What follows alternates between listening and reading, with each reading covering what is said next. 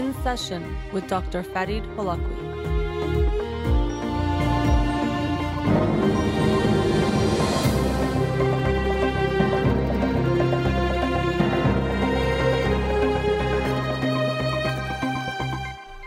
Good evening. Welcome to In Session. I'm your host, Dr. Farid Holakouee, and I'll be with you for the next hour here on Radio Hamra. Studio number to call in, 310-441-0555. You can follow me on Twitter or Instagram or like my page on Facebook to get updates on the show or suggest topics or books for the program. And the shows are uploaded at the end of each week to my SoundCloud page and podcast on Spotify and Apple Podcasts. So let's get to the books of the week.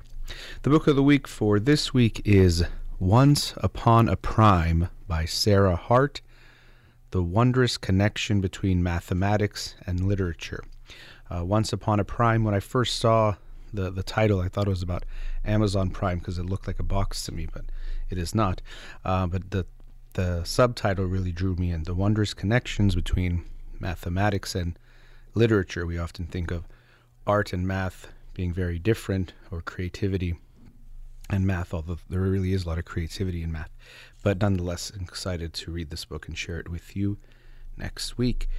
The book of the week from last week that I'll talk about tonight is Humble by Daryl Van Tongeren. Humble, free yourself from the traps of a narcissistic world. And there's like a subtitle, The Quiet Power of an Ancient Virtue. So, again, the title drew me in and read more about the book, and it seemed interesting. Humble, humility, this characteristic, I think, like many psychological characters and characteristics, we often misunderstand them, and not only that, people often want to display them, and so because of that, they show up in a way that might not be their genuine expression. So, as the initial subtitle says, free yourself from the traps of a narcissistic world. And so I agree with the author that we do live in a world where more and more we pride narcissism, and people being proud of themselves, or being arrogant, I should say. There's a genuine pride that can be healthy, but being arrogant, we value certainty, we value people saying that things are easy for them or that easy to solve, life hacks. There's a lot of ways that we are drawn to surface, and we're also drawn to certainty. And so humility is not something that can seem to be valued, or it could go into the background, or it can be looked at as a weakness. You shouldn't be humble. You have to be arrogant and put yourself out there and say you know everything, even if you don't, or put yourself out there in a way that shows that you do. Not only that, the narcissistic world in the subtitle there, when we look at social media, it's definitely contributing to narcissism as well, where we are making pictures and videos of ourselves and sharing them, and sharing that our experience should be so important and special. And this, of course, also will attract people to present themselves in ways that gather and garner attention that often aren't the healthiest or the most authentic and genuine ways of expressing. So I do think this is a timely book in the sense that we are moving more and more towards a narcissistic world. And so we can really recognize the value of humility and being humble. But first we have to get a sense of what that means, because I think people often have a misunderstanding of what it means to be genuinely humble, to express humility. Often it is looked at as holding yourself small. So if something happens, you say, no, I don't take any credit for it. I didn't do it. If someone says you're good at something, you say, no, I'm not good at that thing. Whatever it is, we think it's holding yourself small, saying you're not as good, saying I didn't do, the contribution wasn't from me, whatever it is. And what I really liked is one of the early ways that he describes humility. When we sometimes think of self-esteem or narcissism or having a grandiose sense of self, he says that it's, of course, not that, to have a grandiose sense of self, but it's also not seeing yourself too small. It's actually having a right-sized view of yourself, meaning that you see yourself more accurately than others might, or the more accurately you see yourself, the more you're humble. So I think that's a good descriptor of, or a good starting point, because I think we often do think if we're humble, that means we're holding ourselves small and saying we have to be bad and you can't make a big contribution if you are humble. But I don't think that's true. And also people, as I was saying, they want to display a characteristic to get the credit for it more than they want to be that thing. So we do see people trying to make sure they come off humble even if they aren't genuinely that way. And so when you're genuinely humble, you recognize your strengths and you don't think you have to pretend like you don't have them, but you have more of a more accurate sense of yourself. So early in the book, he describes or defines humility, and I'll read that to you. And he says that there's many different definitions of humility that researchers have come up with, but one that has received relative consensus suggests that humility includes three features: an accurate self-assessment, the ability to regulate one's ego, and an orientation toward other people. Put more simply, humility is knowing yourself, checking yourself, and going beyond yourself. So knowing yourself, that's that accurate self-assessment. People who have humility, they understand themselves well. And he shares how what we find is that most people tend to think more highly of themselves. So if you ask them to rate how they are from, let's say, 0 to 150 being average compared to most people, people tend to rate themselves as above average on most things, which really wouldn't be possible. So people who have humility, they don't think less of themselves, they have a more accurate self-assessment.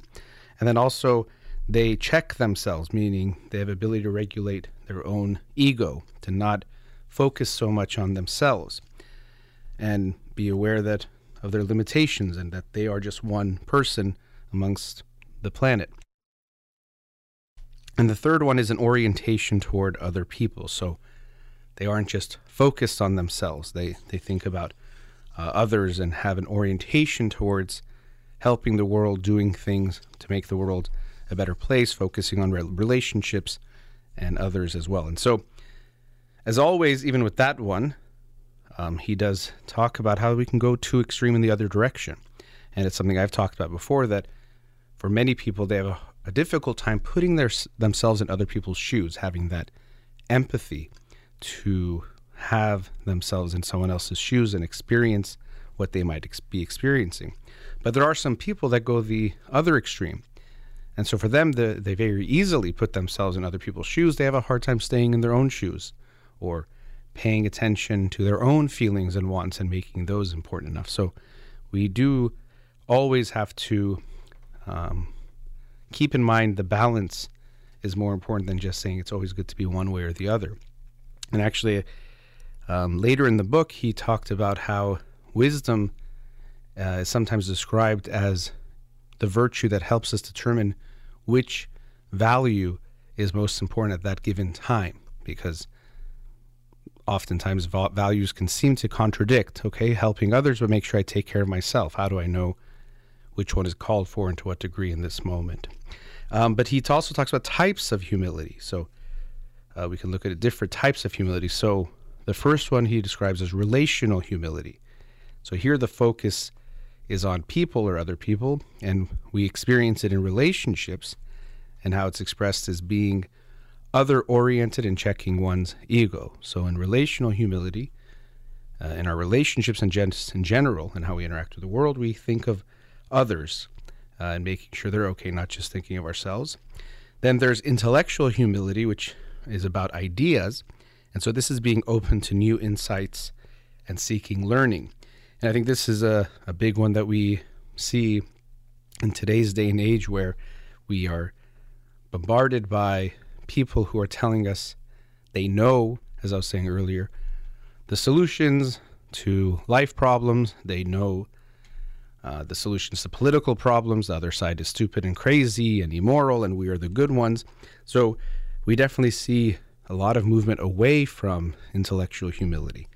And we also play a part in that, because as the consumers, we are drawn towards people who agree with us, who make us feel that we're so right and the other side is so wrong, that take away our uncertainty, if we have any, about the things we might think about.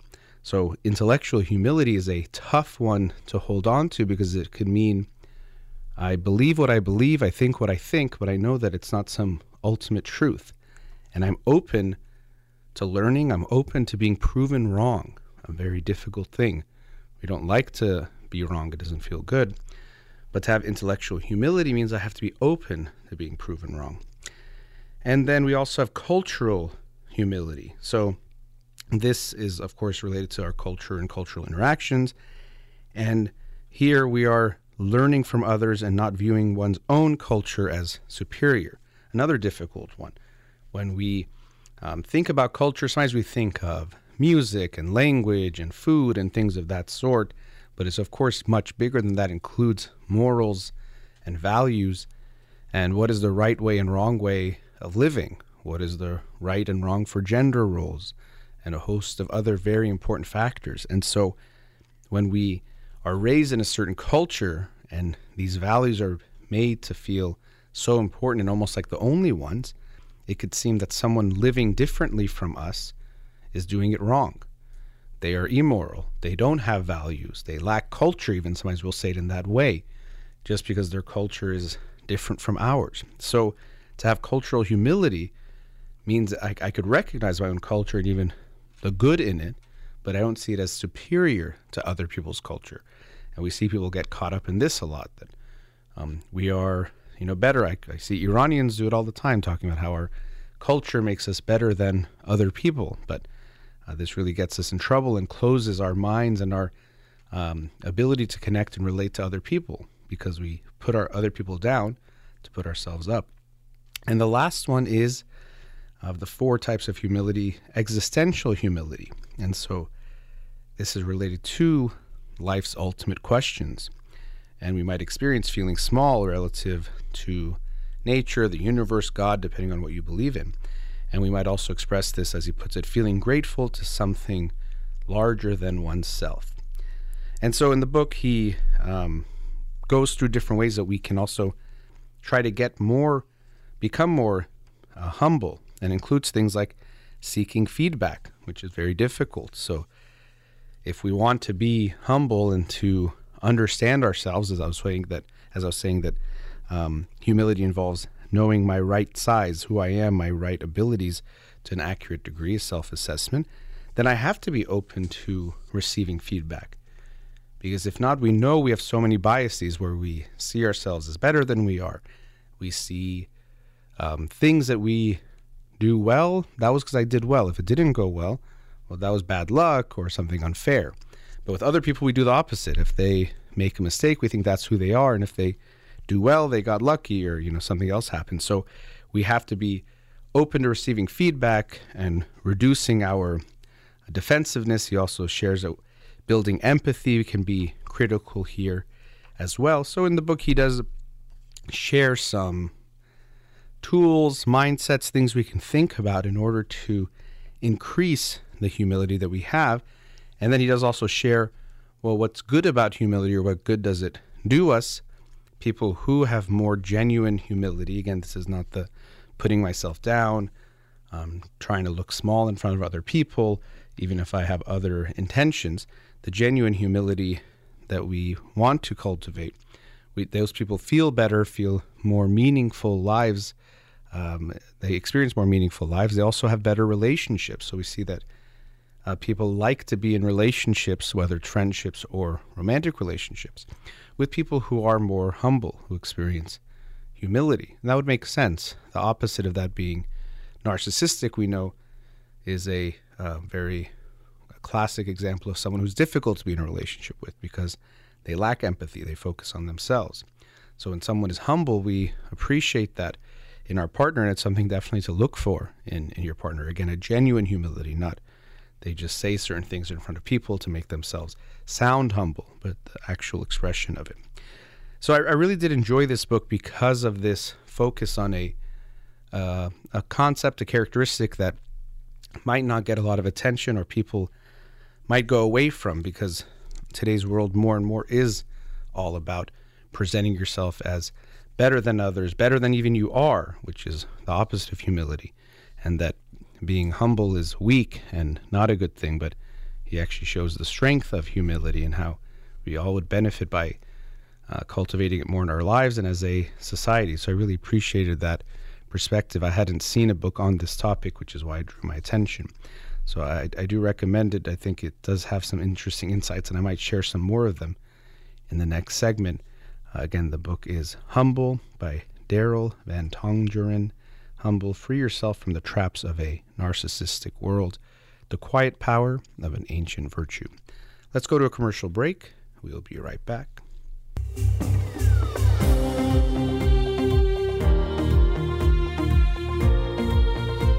Welcome back. Continuing discussion on the book Humble by Daryl Van Tongeren. And even I have to humbly say that I'm not sure I'm saying his name correctly. One time I was going to say Tongeren, and I was going to say Tongeren. I'll stick with that one for now, but apologies to the author on that. Wanted to come to some things he mentions at the end of the book that I thought were quite powerful, about humility and thinking about it in a bigger picture kind of way. But before I do, I did want to reiterate this thought that we tend to be drawn to people who are so certain about things. But often when you look at people who are actually experts in a field, they are far less certain, and they are drawn to people who can express strong ideas and thoughts, but recognize the limitations of it. Because someone who knows the strength of their idea will also recognize the weakness of their ideas.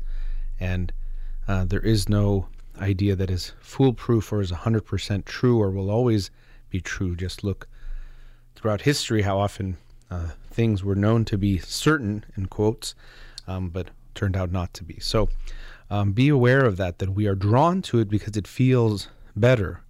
Uncertainty doesn't feel good. And as part of this existential humility or this intellectual humility is to be able to sit with not knowing, that we would like to know. Smaller things, even information, knowledge, theories about how things work or why they are the way they are, but also bigger things of, is there life after death, or why are we here, or, what's going to happen in 10 years, 20 years, 100 years, things that we can't know. We understandably want certainty because that feels better, it takes away that anxiety, but we would do better, or we're living a more realistic life if we're okay with that not knowing. So just like humility involves having an accurate self-assessment, seeing yourself the right size, I think it also is having an accurate reality orientation or reality connection, meaning that you see the world as it is as much as possible, and we don't search for fake certainties or ways of quelling our anxiety to just feel better, even if it's not the truth. So beware of people who are telling you they know something for sure, they have all the answers, or that their theory is foolproof. And even ask yourself, when you believe something, even though we tend to think, well, I'm believing it based on the merits of the argument, ask yourself, why might I want to believe this thing to be true? Whether it's moral things, political things, whatever it might be. And you often might find some motivations that you can't deny. It doesn't mean that you're wrong to think that way or you have to change your mind, but it can give you a more accurate understanding of even why you believe what you believe. At the end of the book here, he does talk about how as humans we have these brains that can do things that, as far as we know, other animals can't do, including, as he puts it, the capability for self-awareness and the ability to think symbolically. However, this is great. It allows us to do lots of things, but it also, as he says, gives us the burden of knowing that one day we're going to die, which is a very difficult thing. We can think about that or be aware of that in ways that could be difficult. This is a big existential anxiety, death anxiety, that we almost all, I would say actually we all have to varying degrees. It's part of being human. And so this itself can be very humbling and actually to avoid that, and actually what people do is avoiding that, to me is an arrogant thing that we sometimes do, that we either avoid thinking about death or somehow think we can outsmart death. And we do see people, scientists even, who are involved in this, and I can't say I can predict what science will one day be able to do, but there is a sense of not wanting to die, which we all have, but almost in a way of trying to deny that death. And so we tend to think there's some way we can avoid that, but not only that, we might even try to come up with ways to avoid thinking about that by trying to be enough in other ways. So we focus on these narcissistic drives of, as he talks about, having a bigger bank account or house, or having a certain amount of money or fame, that will somehow give us this sense of being okay and okay forever. But it doesn't do that. He actually shared an analogy that I really liked. I've shared a thought about this, but never heard it quite like this, by the Franciscan priest Richard Rohr. All along our ladder was leaning against the wrong house. So you're climbing and you're trying so hard to get somewhere, but all along your ladder was leaning against the wrong house. And that's often how I see what we do as human beings, and what culture is pushing us to do right now in society, is to do things that don't actually make us feel happy and content and live a meaningful life. So we keep striving towards something that even if you make it to the top, it's actually not going to make you happy. And so he shares that what he says the biggest cultural myth about meaning that we have is that we will always have more time. So he says there will always be more time. That's this myth that we tell ourselves, that I'll always have more time to do the good thing, or to work on something, or to do my big project, or do something creative, to work on my relationships, whatever it might be. We tend to always think we'll have more time to do it, that there will always be more time. And this is something you've heard me talk about many times on the show over the recent years, when I recognize myself how important it is to talk about it, that if we don't take the reality of our death seriously enough, we won't take our lives seriously enough, because we'll always have this misconception that there will be more time, so there's no rush, and doing the difficult things will always feel difficult, so it'll never feel like the right time to do it. It'll always feel like later will be better because it doesn't feel right now. There might be a future time where it's going to feel right, rather than recognizing that the difficult things will always be hard. And so because of that, we have to take action when it doesn't feel right, because that's the only time we'll ever have to do it. So I appreciated his sharing some of these insights and these thoughts about how it is also a humbling experience to recognize that we want to think we will live forever, or we won't die, or we don't want to think about that. And we all do this in different ways. But again, if we're being accurate in our self-assessment, it's that our time is finite. And so it encourages us to do the things that we're thinking we will do later, but also to have a sense of gratefulness, gratitude for every day that we do have, because we don't know when we'll have or how many more moments we'll have, so we can be grateful for the ones we are currently experiencing. And I think that's wonderful. So he says here near the end of the book, humility gives life meaning in which each moment matters, where we choose love over fear and authenticity over perfection, where we are curious to learn and open to grow, and where we are unafraid of the hard work required to bring about a just future. And when we don't know when our last day will come, humility ensures that we are making the most of each moment, living more authentically and lovingly, and making the lives of others better and richer each day. So I really appreciated his thoughts, there's insights about really valuing and cherishing each moment that we have. Although he does share, what we want to value. So it's not just being in only this moment, but thinking about what we're doing with our lives and how we want to live our lives, and to make the best use of that, so that we do feel good and content about how we've experienced it, that we aren't just happy in each given moment, but live a life that we are content and feel content about. So I really appreciated that being the way that he ended the book, to share that important message about that, something for us all to consider and to keep in mind, and to cultivate humility in our lives and our relationships. And we can get how someone who is humble would be someone good to be in a relationship with, because he shares in the book they do tend to be more grateful, and not only that, they tend to be more forgiving.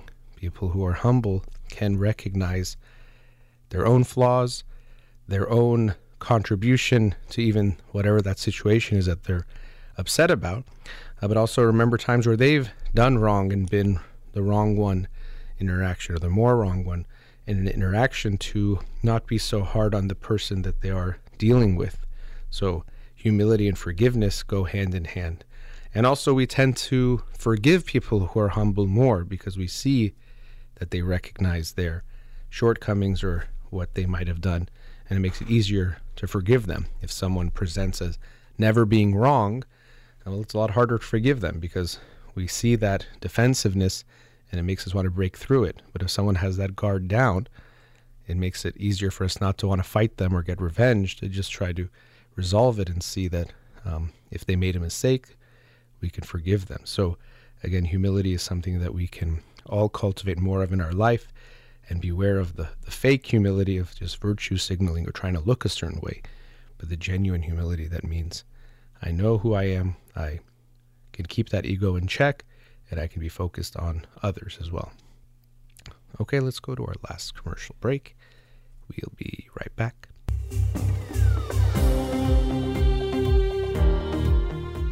Welcome back. The last segment, continuing on this theme of humility, being humble. And I mentioned intellectual humility. I wanted to share an experience I had this weekend that made me aware, as I was reading this book and experiencing what I'll share, of really the value of intellectual humility, or also how important it is because of what we're up against. So from two different people that I know, they were at different times I talked to them, and they are very much on different sides of the political spectrum. One much more right-leaning and much more left-leaning, and not, I would say, extreme. But I was aware, and definitely I've been guilty of it myself, and am still. To think about that humility, we have to recognize when we are lacking in that humility in whatever concept or area of life it is. But hearing them talk in such a short time apart, in separate conversations, and hearing how certain they were about different political issues, the same ones at times, was eye-opening, because they're both people I think are intelligent and people I care for and like, but their views were very different. And so it was, of course, a lot of things were on display there. One was that, of course, like most of us, they were likely exposing themselves and being exposed to news sources, media, and information that confirms what they already believe and makes them feel even more strongly that they're right and the other side is wrong. And so when they're discussing what they thought, they present it as fact, as we almost all do, which I think is both because of what we're being exposed to, and also that there is this sense that that's how you have to think about things, or else you don't really believe it. And even he shares in the book how people who have intellectual humility and are humble people, they don't think that people who change their mind are wishy-washy or flip-floppers. They recognize that, one, people's thoughts, ideas will evolve, but also if they come across new information, it would make sense for their ideas to change, or what they think to change. I've seen this in a lot of American politics, where if the politician over time has changed their position on something, they might be called a flip-flopper. But really, it often could actually express something good, intellectual humility, an ability to take in and take on new information, and then to change their mind. That's actually quite good. If you never change your mind, that's not a good thing. That's not a sign of strength. That's a sign of defensiveness, and that you're not taking in new information and being open to learning and open to being wrong.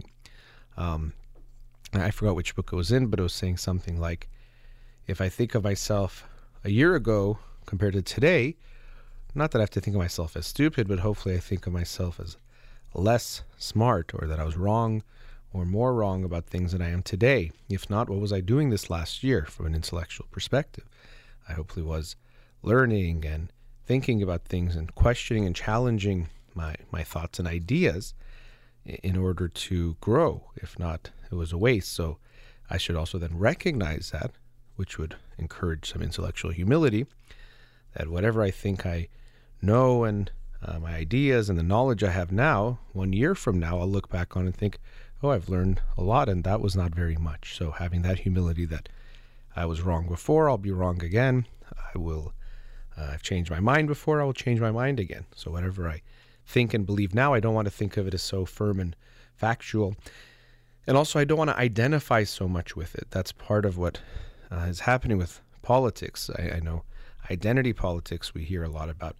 I think what's even more concerning is identifying with your politics, meaning that you see that you are so Republican or Democrat, so liberal or so conservative, or it's so much a part of who you are that if the identity, the information gets challenged or the idea gets challenged, it feels like someone is challenging you. And even there was some study where the way they presented the information was a bit, you could say, dramatic, but trying to make a point. But it said that if someone attacks your political identity or your political ideology, the brain looks like you're being attacked by a bear, basically. So it feels almost life-threatening.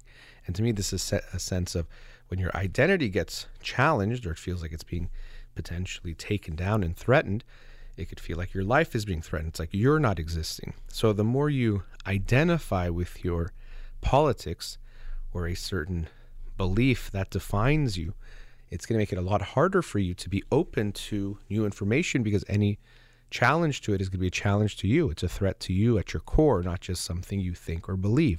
So we have to be aware of that. And so, as I said, listening to two different people share these different perspectives, it was a reminder to myself of, okay, I am like this too in lots of ways. I think I know things that I want to be aware are definitely biased, or I have some motivation to think that way. I think the other side is very wrong about things, and it probably feels good for me to think that way, and to feel that I'm so certain and they're so wrong makes me feel good, because what I'm doing is I'm projecting some of my uncertainty onto them. So because I know I can't be so sure about many of the things I believe and think about things, I don't like that feeling, and it's easier for me to put that onto other people. So they're so wrong and I'm all right. They're all wrong, I'm all right. And that way I know that I have nothing to worry about. But that's just a way of fooling myself into taking away my anxiety, but it's not the truth. I actually appreciate something that Daryl Van Tondren recommends in the book about intellectual humility. He has some different exercises or types of tips, and I think they're very difficult things to actually do, like a lot of good advice, easy to say or simple to say and even simple to do, but also hard to do because it makes us feel uncomfortable. So it included things like exposing yourself to news sources that are opposite of what you tend to do. So if you're, let's say, in the United States and liberal, well, then listen to Fox News a little bit. And if you're conservative, listen to MSNBC a little bit. And be aware that you likely will quickly make, oh, this is so biased and wrong. Look how, stupid this is and how they're twisting the facts. But likely those other people will look at your news source and think the same thing. So exposing yourself to different sources of information, I think that is a good idea. It feels very uncomfortable. Again, it would seem like, okay, it's just watching something different than what you usually watch. But it can make you feel bad because it starts to threaten your certainty about things, and that doesn't feel good. Another thing you can do is to actually have conversations with people who you have differing views with. Conversations, not debates, and definitely not bitter arguments where you're trying to convince each other and turns into insults, but really just hearing their perspectives. Again, we'd rather think the people on the other side are stupid and immoral, and we hear this a lot in the United States. I've heard from both sides that the people on the other side of the political spectrum, they hate America, and they actually want bad for the country, and they want some, horrible result for the country. Could there be some people that are that way? Of course, I can imagine. Out of 300 million people, there are such a diversity of intentions and things that people have. Yeah, that could be some people, but in my estimation, to be a very, very, very small percentage of the population has anything close to that kind of mindset. Most people think that what they want for the country and what they want politically is good and is the right thing. So they're not actually out there to just make, burn this thing to the ground. They think the other side is doing that and they're trying to help. So if you actually talk to someone in a respectful way and not just turn them into an enemy or someone for you to try to beat up on in a verbal way, you'll actually see, okay, the people on the other side are human beings just like me, and they have ideas, and probably most of them are sensible. They might have different perspectives or value some different things, but they aren't this evil group of people, especially when we think it's like half of the country essentially viewing one way or the other, voting one way or the other. It's a pretty big leap to say that half the country is evil or immoral or wants bad for the country. I don't think that would make a lot of sense.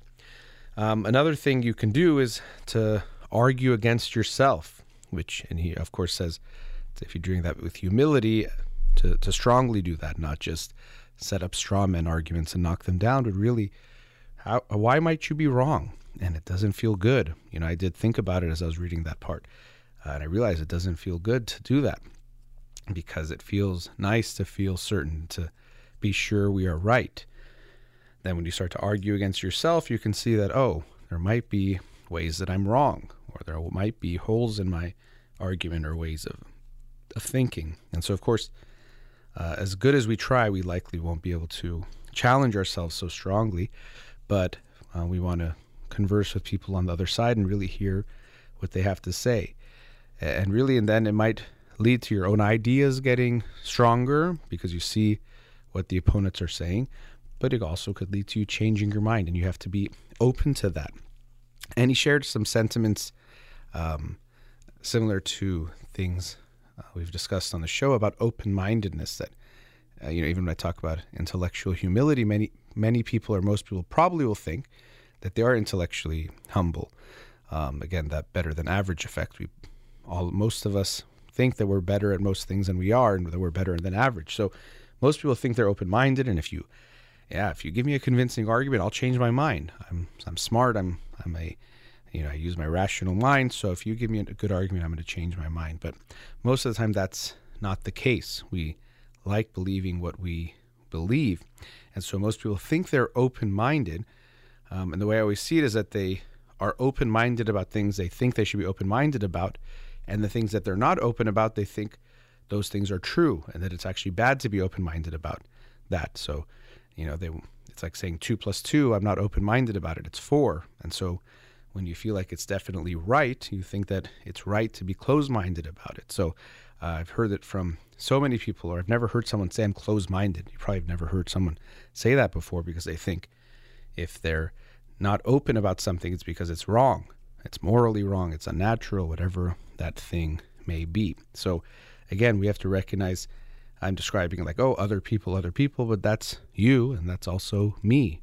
I do this. I tend to believe I'm right even when I'm not sure, or I tend to pin the other side as wrong because it feels safer to put all the uncertainty into them as the wrong one, and I'm the all right one, and I can feel comfort in that. So it was a humble pill to swallow reading this book on humility, where we recognize that it's easy to think it's other people that have the problem, but we are the ones that want to focus on ourselves and make sure that we are growing in that regard. So again, I did really enjoy this book, a concept that of course, no one thinks humility, we think it's a good thing, we want to instill it, even if society says that being promoting yourself is the right way. We might think, okay, I'm humble, or we want to be humble, but really understanding it in a deeper way. What is humility? What does it look like? What doesn't it look like?